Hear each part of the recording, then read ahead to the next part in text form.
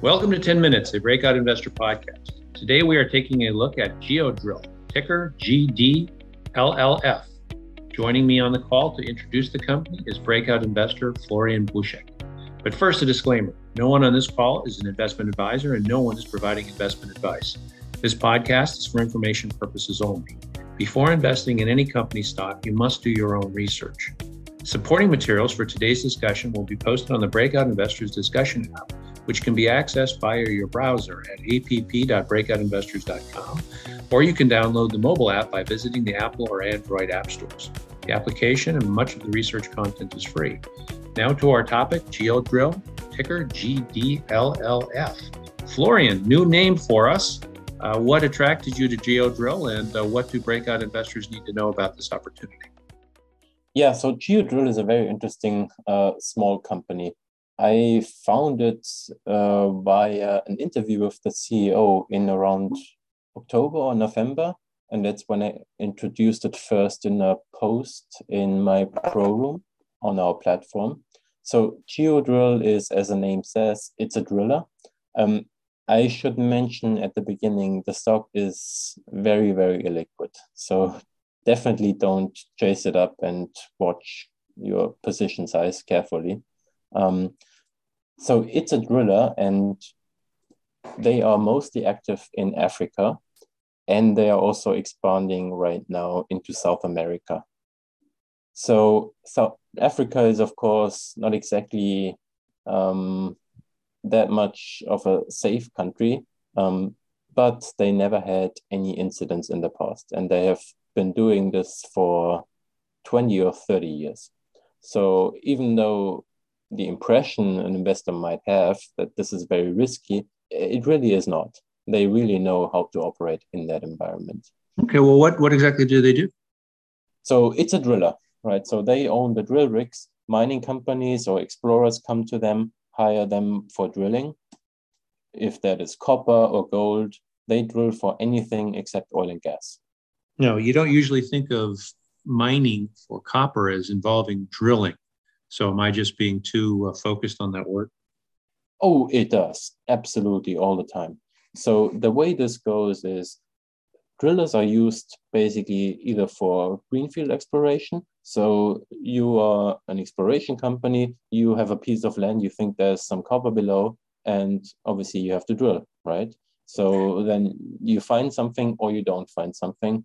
That's how it goes with these explorers. But it's also extremely important for mining companies. So let's say you have your deposit, you have your resource estimate, and then you mine it.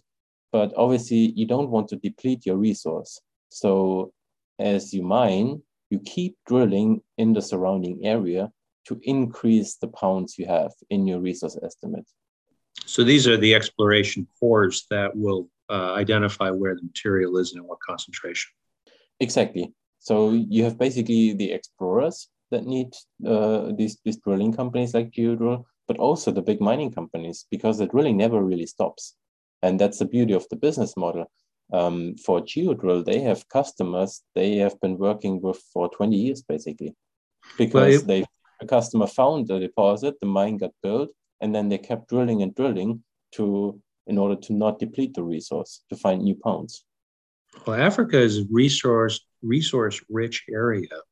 So two things. One, where is this company based out of?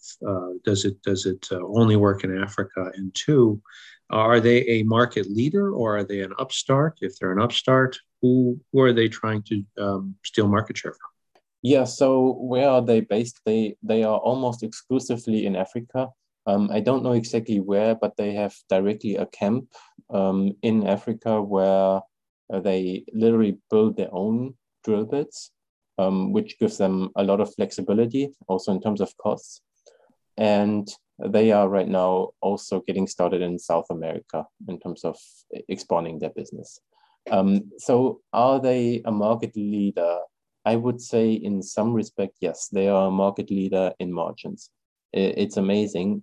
If you look at the past, they almost never lose money, which is unheard of in drilling companies because it's extremely cyclical. Normally, you would expect in the bad years, like we had in the last decade, for these companies to lose a lot of money. Not so Geodrill, because they are extremely good at keeping their costs low. And one of the reasons for it is because the CEO owns 42% of the company. So he is running this not as just a CEO, he is running it as an owner. So I'd imagine that there's some catalyst affecting the company that makes you think it's a particularly attractive time to be investing in Geodrill. Yeah, I wouldn't call it a hard catalyst, like an event. I would call it just the circumstances. So in terms of valuation, it's about 3 times EBITDA. The balance sheet is looking extremely solid. They have almost no debt. The capital structure is extremely good. And if you look at commodity prices, look what copper has done recently, nickel, gold, like almost name me one commodity that isn't up quite a lot in the past 1.5 or 2 years. So what this does is we are right now most likely at the beginning of an upcycle. And even if you think there's not much more upside in the commodities themselves, you might think copper doubles from here, or you might think copper is going to stay flat from here.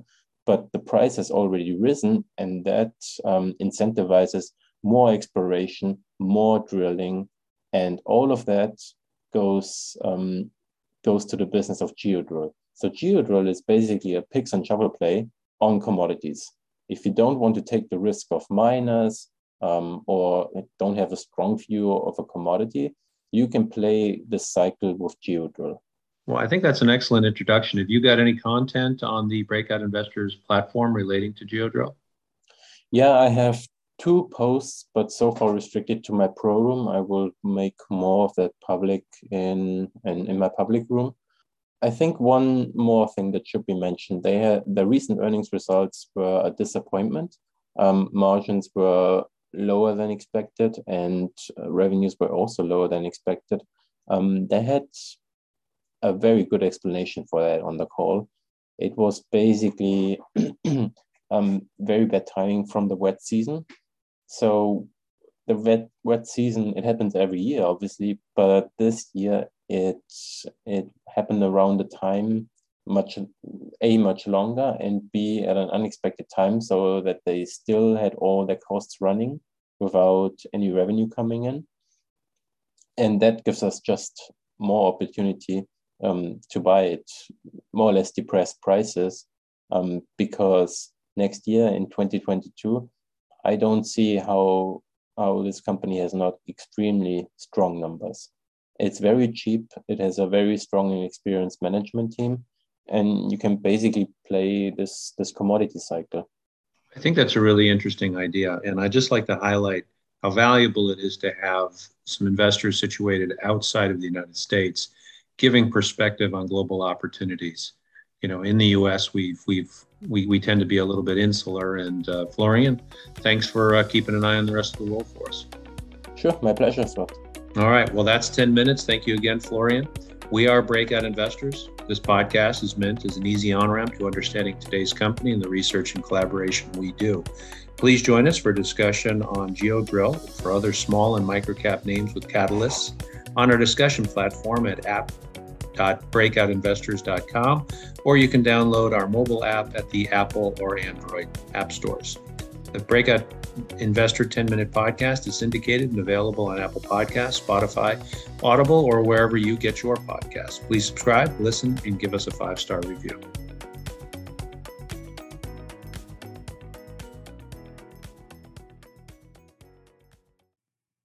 Some or all the speakers may maintain positions in the securities discussed in this podcast. The views in this podcast expressed are those of the speakers, not Breakout Investors. This podcast is for informational purposes only and should not be relied upon as a basis for investment decisions. Neither Breakout Investors nor any of its affiliates makes any representation or warranty, express or implied, as to the accuracy or completeness of the statements or any information presented by this podcast and any liability, including in respect of direct, indirect, or consequential loss or damage, therefore is expressly disclaimed. No one on this podcast is an investment advisor, and no one is providing investment advice. Before investing in any company's stock, you must do your own research. Thank you for listening.